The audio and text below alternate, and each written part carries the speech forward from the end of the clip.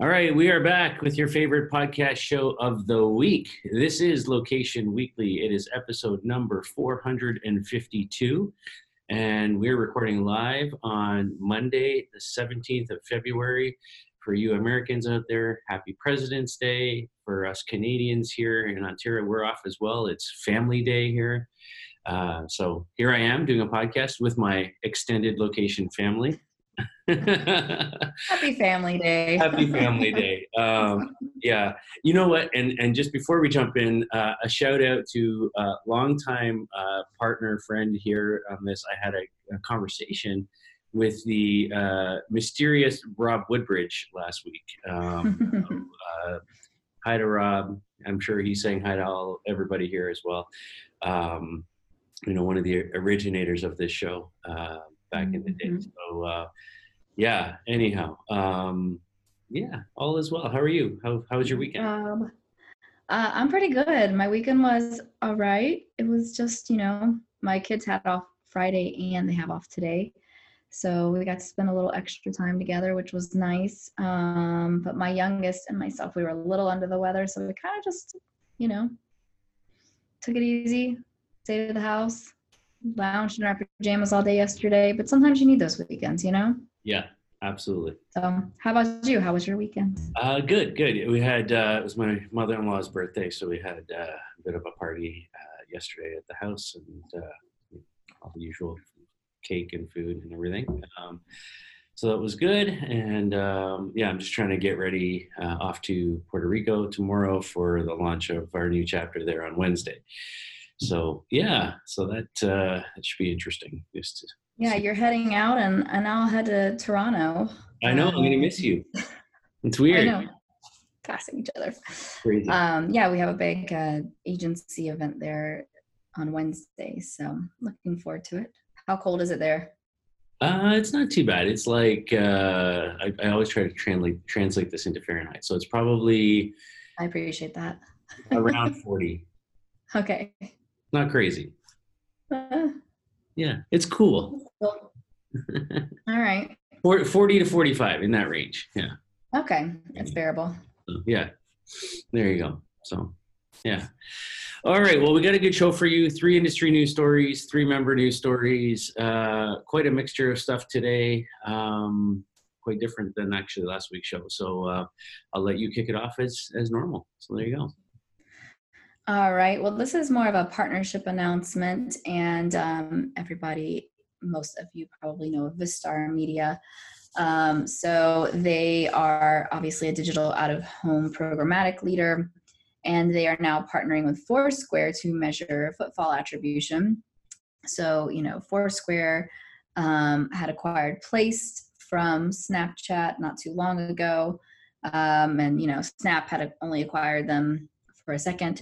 But now, Vistar has a direct integration with about 70 plus different media owner networks. And so they have a lot of insight into the digital out-of-home media serving and exposure to various campaigns. And then Foursquare with Placed is obviously helping them measure that footfall attribution and provide those analytics. So nothing groundbreaking. Both companies are continuing to do what they're supposed to do. And, there's hoping this partnership probably gives them the insight into both of the maybe missing pieces that help them better measure and understand how that's working, whether it's media exposure or attribution. So yeah, there you go. There you go. I think it's an interesting one for me. Vistar, we've covered these guys a lot. They've been signing all sorts of media partnerships.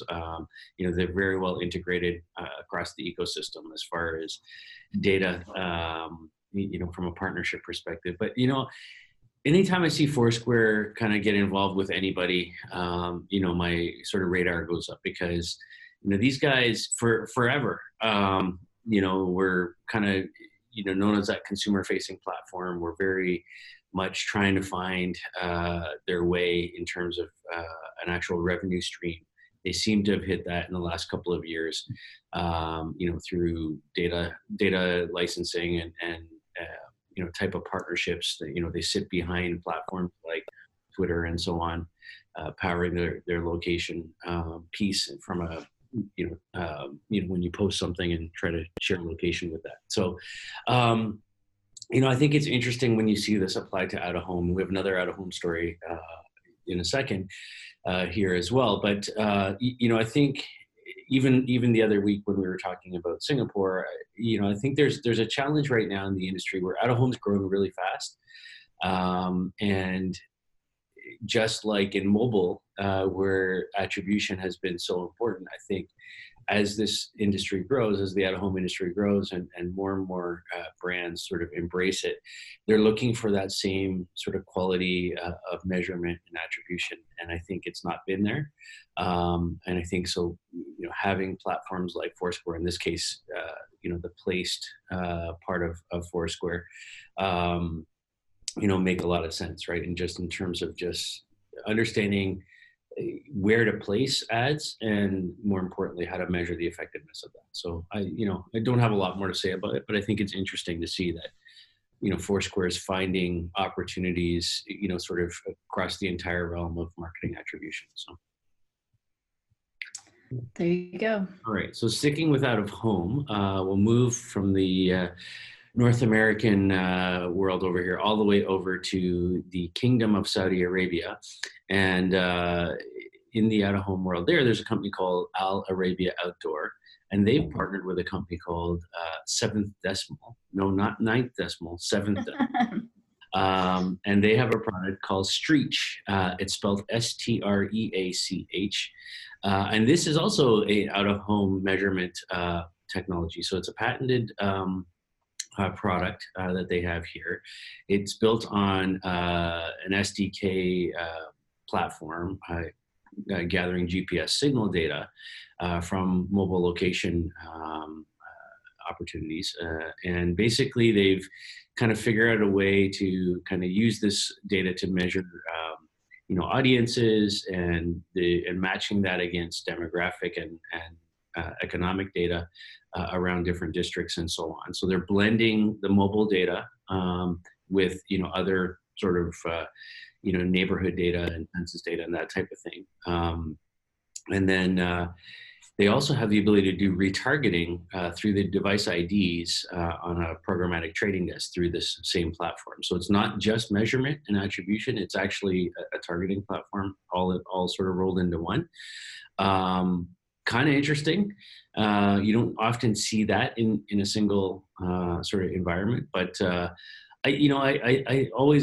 I'm always interested to see that these kinds of things aren't just happening in North America or in Europe, but they're happening all over the world, right? And we don't often cover stories in Saudi Arabia, but it's a big brand market, big luxury retail market. A lot of ad dollars spent there. And just like in North America or in Europe, you need to find great ways to measure and great ways to do targeted advertising. So I think this is kind of cool. The transparency around this data too is as you and I have talked about with your solutions and other solutions in the industry. When we look at location data overall, there has been a lot of lack of transparency, a lot of bad fake data, whatever you want to call it. And I think having, this sort of new wave of solutions that really focuses on, proper disclosure of privacy and use of data and transparency around that is paramount right now. And I think that, we're seeing that in every platform that's, sort of out in the news these days. So, I like it. It's cool. What do you think? I have a response for you, but hang on, I'll make myself look a lot better. I just realized I didn't turn on my light. Oh, there you go. Yeah. I'm like sitting here like, oh my gosh, I look like really, I can't see. And then I'm like, I didn't turn my light on. I need my coffee to kick in this morning. All right. So now that you can see my eyes. So I like the name Streach. Kind of reminds me of Saved by the Bell Screech, but back in the day. But like reaching the streets, I guess, is sort of their idea or thought process there. And I like how they're integrating everything into one. Obviously, I'm curious to know if they're like incorporating other SDK data besides their own into it. Otherwise, it seems like it would be a pretty shallow pool to kind of pull from. But I think that it's interesting. I like the idea of offerings that do multiple things if you can do multiple things well. Otherwise, I like the idea of partnering with other companies who do what they do very well. So I think that obviously measurement is something that's super important, whether it's to the advertiser themselves or to the data provider, being able to sort of provide that intelligence around what is actually happening and what is working and not working. And there's a lot of nuances to that, I think it's so interesting, like the measurement piece of things, because we think about like, is it the creative? Is it the actual offer? What is it that's influencing the measurement of things? And it's hard to know what it is that's working and not working, but there's only so much that you can have insight into.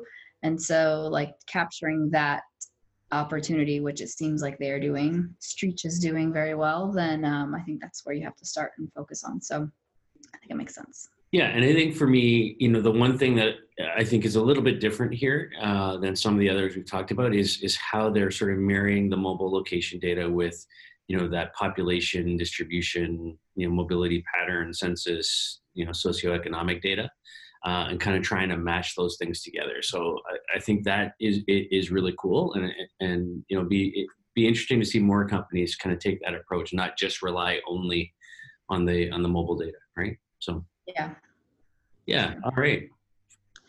All right. So we are going to move over to New York City, a Walmart story here. And usually we're talking about Walmart trying something new, expanding, but this time we are talking a lot about this big company shutting down a service that they've been trying for a little while in New York City. So they're calling it quits for their Jet Black Concierge, which, if you were not familiar with that, it was an order by text type of a sort of premium offering. So you could pay, $600, I think, a year, and you could order anything by text except fresh food. And so you could just order by text message. And I mean, $600 a year is pretty steep when you think about the fact that you've got, Amazon Prime for around $100 a year.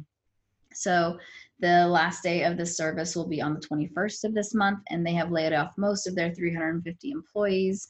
Some of their design and tech team are going to, hang out and probably be reallocated throughout Walmart, but they never were able to really expand beyond New York City, and they said that they definitely lost money, but they learned a lot of things about, sort of the inferences of ordering by text and what people want and what they see.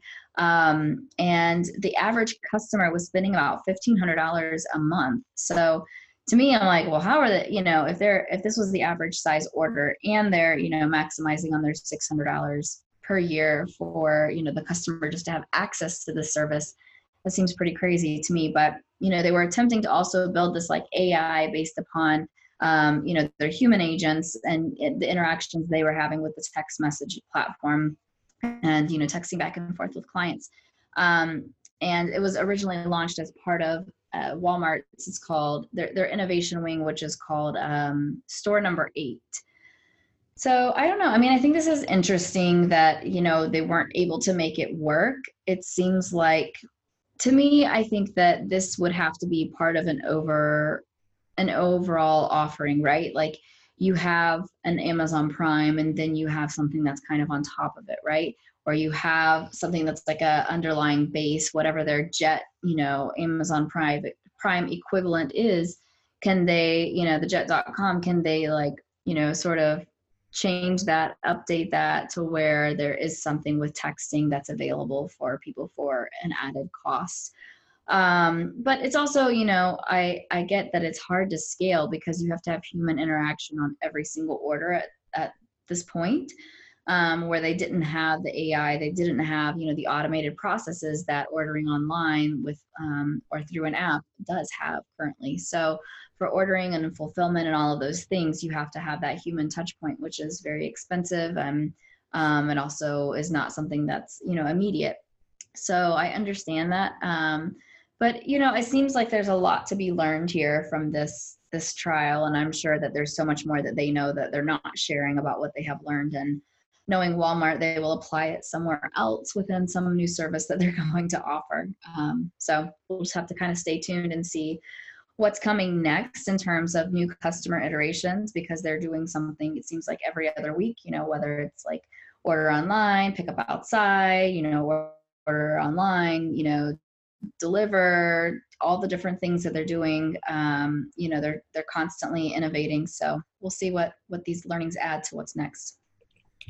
Yeah, I mean, it's the whole store number 8 thing, I think, is a great initiative from the company in terms of constantly testing and trying, new platforms. Whether that be direct customer outreach, through things like chat like this, or in-store innovations, leveraging, sensors or seamless checkouts or whatever the case might be. So these guys are always kind of, sort of pushing the the boundaries a little bit. You might remember at our, not this past Retail Loco, but 2 Retail Locos ago in Atlanta, we had Jessa Parrott, come and talk about how Walmart was using chatbots.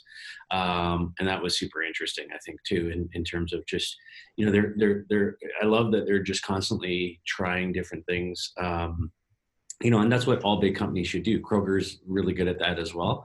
And we've seen that over and over again. But I think, at the end of the day, $1,500 a month, that's the thing that sticks out with me in this story, is like, who are these customers that are spending $1,500 a month at Walmart? And not even on food, like not even food. If you were saying food too, you're like, okay, that makes sense.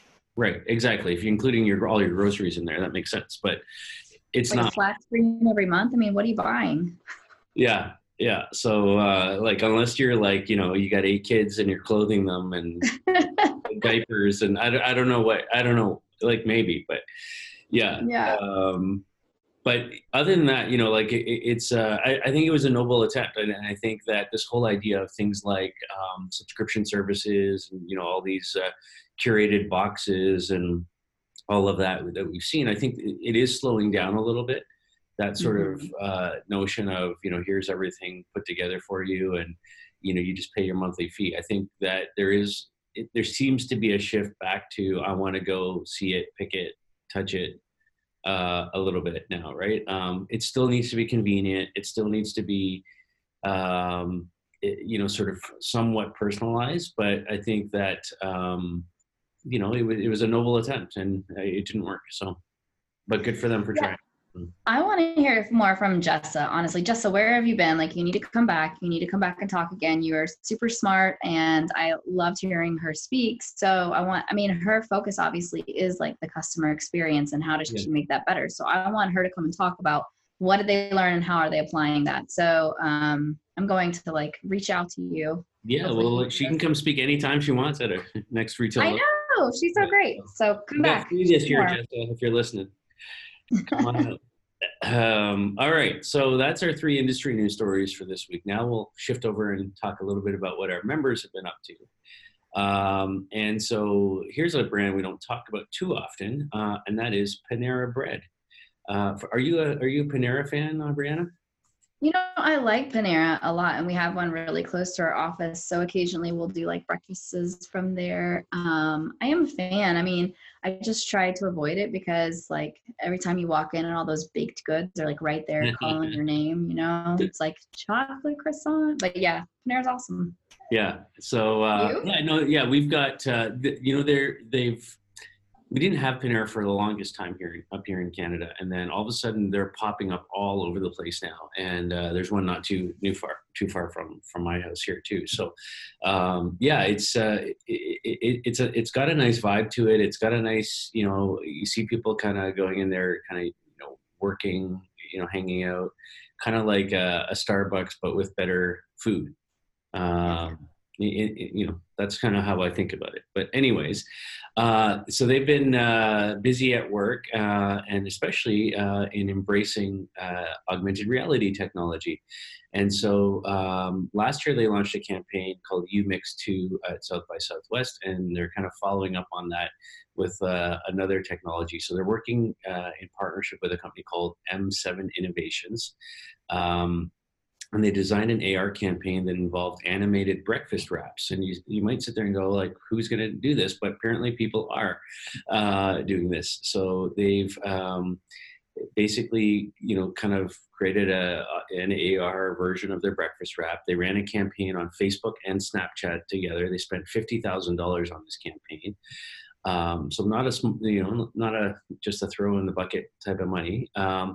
And here's the thing, they reached 9.3 million users on the campaign and received 47,000 shares across these social platforms, with 171,000 users clicking through or swiping on the Snapchat or Facebook ad. So great numbers, great engagement. And the one thing that, that really stood out to me in this story is, Scott Nelson, who's their VP of marketing, was being interviewed, commenting on this.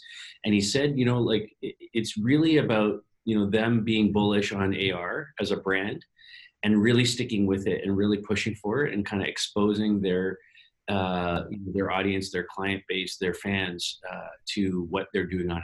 And so it's not the kind of thing, like any new technology, that you just sort of do once and it doesn't work. Oh, I'm out, I'm not doing it again. You sort of have to really build that, in as part of your brand, as part of your marketing strategy, and have your customers and your fans really start to kind of engage with it. And so it's this incremental sort of build that's now got them to, this 9.3 million engagement numbers around it, and I'm sure they'll keep going from here. But so I think it's really cool that they're sticking with it and kind of continuing to sort of take step-by-step approaches to kind of building on what can be done with augmented reality. So yeah, pretty cool. Yeah, what I think is really interesting is like the power of words, as well as maybe layering that obviously here with the power of like imagination. And so, something that's interesting that kind of stuck with me is, my husband, and he's like very interested in like how the mind works and what, influences us to make the decisions that we make. And I think that probably every marketer and advertiser is to some extent. But it was a few months ago, we were at church, and during the talk that day, like they had talked about Pop-Tarts. I never buy Pop-Tarts. I am not I've liked Pop-Tarts as a kid, but I never buy them. And that week, what I did? I went out and bought Pop-Tarts because it was like in my mind. And, they were talking about like the strawberry with the frosting and everything. And I was like, I couldn't get it out of my mind. So I had to buy a box of Pop-Tarts. And so I'm like, that is the influence of marketing. And that wasn't even like, an influencer that Pop-Tarts had paid. So I can only imagine like that, with these 9.3 million people who have had this like breakfast wrap, and in their mind they've had it, but they haven't actually tasted it, that there has to be some return on this investment, of $50,000 that over time, at least 50,000 people are going to need to get a breakfast wrap because they have imagined it. They have, talked about it. They have seen it, and now they're going to need to taste it. So I think that it's a smart, it's a smart thing to keep trying. I think especially with food, right? With anything that like you have in your mind, that you can just imagine what it's going to be, they're going to have to go and fulfill that need. So I think that it's really smart. And I do think the investment will pay off for something like this. And I like seeing AR done in a way that I think is going to be beneficial versus just being like a billboard that comes to life, right? So yeah, for sure. And so like, are your kids now a new generation of Pop-Tart lovers or what? Oh no, that was one and done. And they were not actually the biggest fans. Like I think I ate probably 4 of them. Wow. See, I was never into Pop-Tarts. It was, for me, it was like wagon wheels. If you remember, I don't know if you guys had. What is it? They were called wagon wheels up here. So they were these like chocolate covered, like a wheel. And then inside was like marshmallow and like some kind of cookie biscuity kind of thing. Yeah. Yeah. Never got into those. I did do the oatmeal cream pies though, like all of that Yeah. stuff my mom used to put in my lunch, you know, There you go. play for the tie, throw in an apple. All right. Yeah, I Well, mean, good I job. try to like Yeah. be healthy with my kids' choices, but you know, every once in a while you gotta splurge. Yeah. Well, great job by Um, on using AR. So congrats on that, guys. And yeah, for sure, really cool. All yeah. right, so staying on the food topic though, now we're moving from, you know, Panera and breakfast wraps and Pop Tarts to ice cream. And Unilever is testing out ice cream delivery with drones. So this is pretty interesting. I mean, maybe they want to wait till it's just a little warmer, but maybe actually now is a better time to test it out so they know how long they have before the ice cream melts because it's just going to get shorter. So they're partnering with Terra Drone Europe, and so they're exploring this drone delivery of ice cream. So this is in partnership with Ben and Jerry's ice cream in particular. And so the service or the campaign is called Ice Cream Now.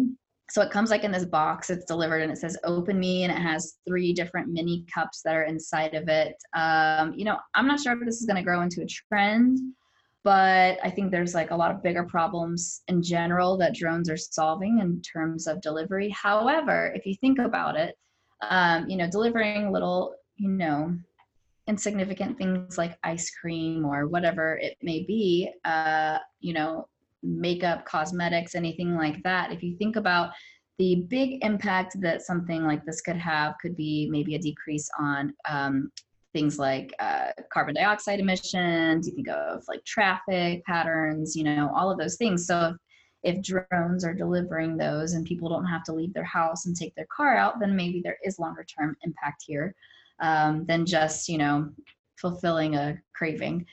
But yeah, I mean, there's not a lot of details on like when this is going to run or where, but I know they were testing it in New York. I don't think New York City, but New York State. So we'll see what happens. I don't know. We'll have to like stay tuned and hear how this is going, but lots of drone testing going on, huh? Yeah, you know where I think this kind of thing makes a lot of sense, and so you know, first of all, again, like you know, great that they're testing these kinds of things. I think you know, there could be a market for this in the future. I love the environmental aspects that you touched on here. So good for Unilever, you know, for kind of you know taking that step forward with Ben and Jerry's here. But for me, as I'm listening to you talk and I'm thinking about this story, for me, one of the applications that's coming into my mind is think about like big theme parks like you know Disney and places like that, and you got all these people like on a hot summer's day standing in line waiting to get on a ride, and you know like all of that, and they're like you know sweating and frustrated and their kids are going crazy and whatever. Think about like where you own the airspace, it's a giant you know hectares and hectares of land of theme park, and you can fly drones around you know, across your own property That's and just so drop all smart. sorts of yummy, fun treats to people in Yes. line, right? Like that's a perfect application for me.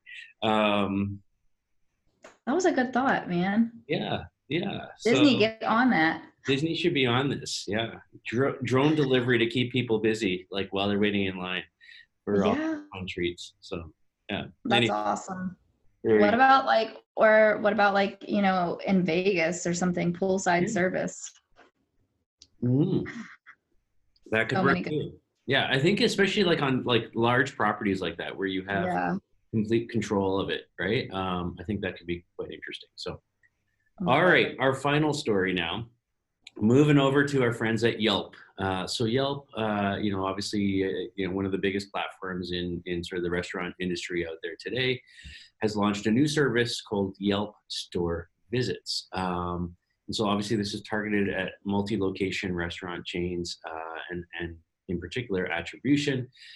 So they're working to try and help these restaurant chains understand cost per visit. So they've launched this new program. A number of brands have been testing with them, including Domino's and Starbucks and IHOP and others. And they, you know, really it's about, you know, how you use sort of the platforms. I know, you know, our good friend Devin and his whole team over there, you know, have been working hard on the Yelp analytics business, using Wi-Fi data and things like that to understand how many people are in the restaurants, and sort of measuring, when people connect, and creating, different ways to do attribution that way. And I think, this is really an extension of that in a lot of ways of, looking at how ads delivered result in actual traffic to store, and be able to sort of measure that attribution. Not a new concept for our industry, but not necessarily something that you see a lot. We talk a lot about restaurants using. We talk about it more in the context of sort of big box retail and things like that. But obviously, when you're Yelp and you're probably the biggest player in the restaurant industry today, you're in a unique position to be able to help understand and help these guys measure store visits. So for one particular company that was in the pilot, they said that they achieved a cost per visit of $1.17 per Yelp ad. So that's not bad. And so the same company said that 91% of those visits happened within 24 hours of engaging on the Yelp ad. So pretty good numbers, pretty good, sort of response to that. I think we're going to see a lot more of these types of platforms, whether it's Yelp or TripAdvisor or, companies like that, start to get into, what was the company we talked about the other week had a new metric for measuring attribution as well. But like there's a movement right now, I think, to, just increase the availability of tools at the discretion of ad buyers and advertisers overall, in terms of just having better ways to measure. Oh, was it Moving Walls? It might have been. Yeah. That's right. Yeah, the Singapore out of home. Yeah. So when I was hearing you talk, I just was remembering the first time that I hung out with Devin when we were at a retail loco, and I remember telling him, does anybody ever say you look like, who you look like or remind them of? And he's like, please don't say Jesus. I was like, no, dude, Bryce Harper is where I was going. It cracks me up. But I think like Yelp is perfectly positioned to, offer a store visits product. It's, a lot, especially around restaurant, like that makes the most sense. And what's weird, like I've been using Yelp for when I travel. Sometimes I like to find like unique places to kind of shop, or, if I'm in an area, like something that's a boutique that might be unique to that place. And so I've been looking there, and there's not a ton on Yelp in terms of like clothing stores, but it's growing. And so it's kind of nice to see them branch out beyond just restaurant reviews and bar reviews and things like that. But, I think that we are going to continue to see people that will take advantage of this and do the footfall attribution. But from a restaurant perspective, who better than Yelp, right? That's where everybody's looking to go anyways. For sure. So, like I said, I think we're going to see more and more focus from companies like that on deriving revenue that comes from these types of services, right? It's not just, okay, let's take a percentage of the, the order or the whatever, a la the old Groupon models, but let's find ways to actually participate in the attribution and the ad side of things, and actually derive revenue as well from that. So it's an augmented in addition to piece, not just a replacement. So I like it. So that's our show. That's what we got for you this week. 3 industry news stories, 3 member news stories, a wide array of stuff there, from out of home to AR to restaurants and everything in between. Food, Jesus Christ, Harper, all of it. Yeah, Harper. There you go. And did you watch the NBA All-Star game last night? Nope. No. I went to bed last night. I was in bed about like 8:30. Yeah, so I saw bits and pieces of it, but it seemed like, from everything I read, it was like the new format was quite engaging and successful. So yeah, we'll see. Our boy Nick Nurse was there coaching, so that's good.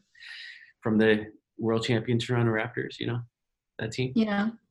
So anyhow, all right, that's our show for this week. As always, we thank you for listening and watching. If you have story ideas, please reach out to us. If you have feedback, we would love to hear it. Please give us some reviews, some stars, some ratings on whichever platform you're consuming this. And of course, we'll be back next week with episode 453. Have a great week, everybody. Bye.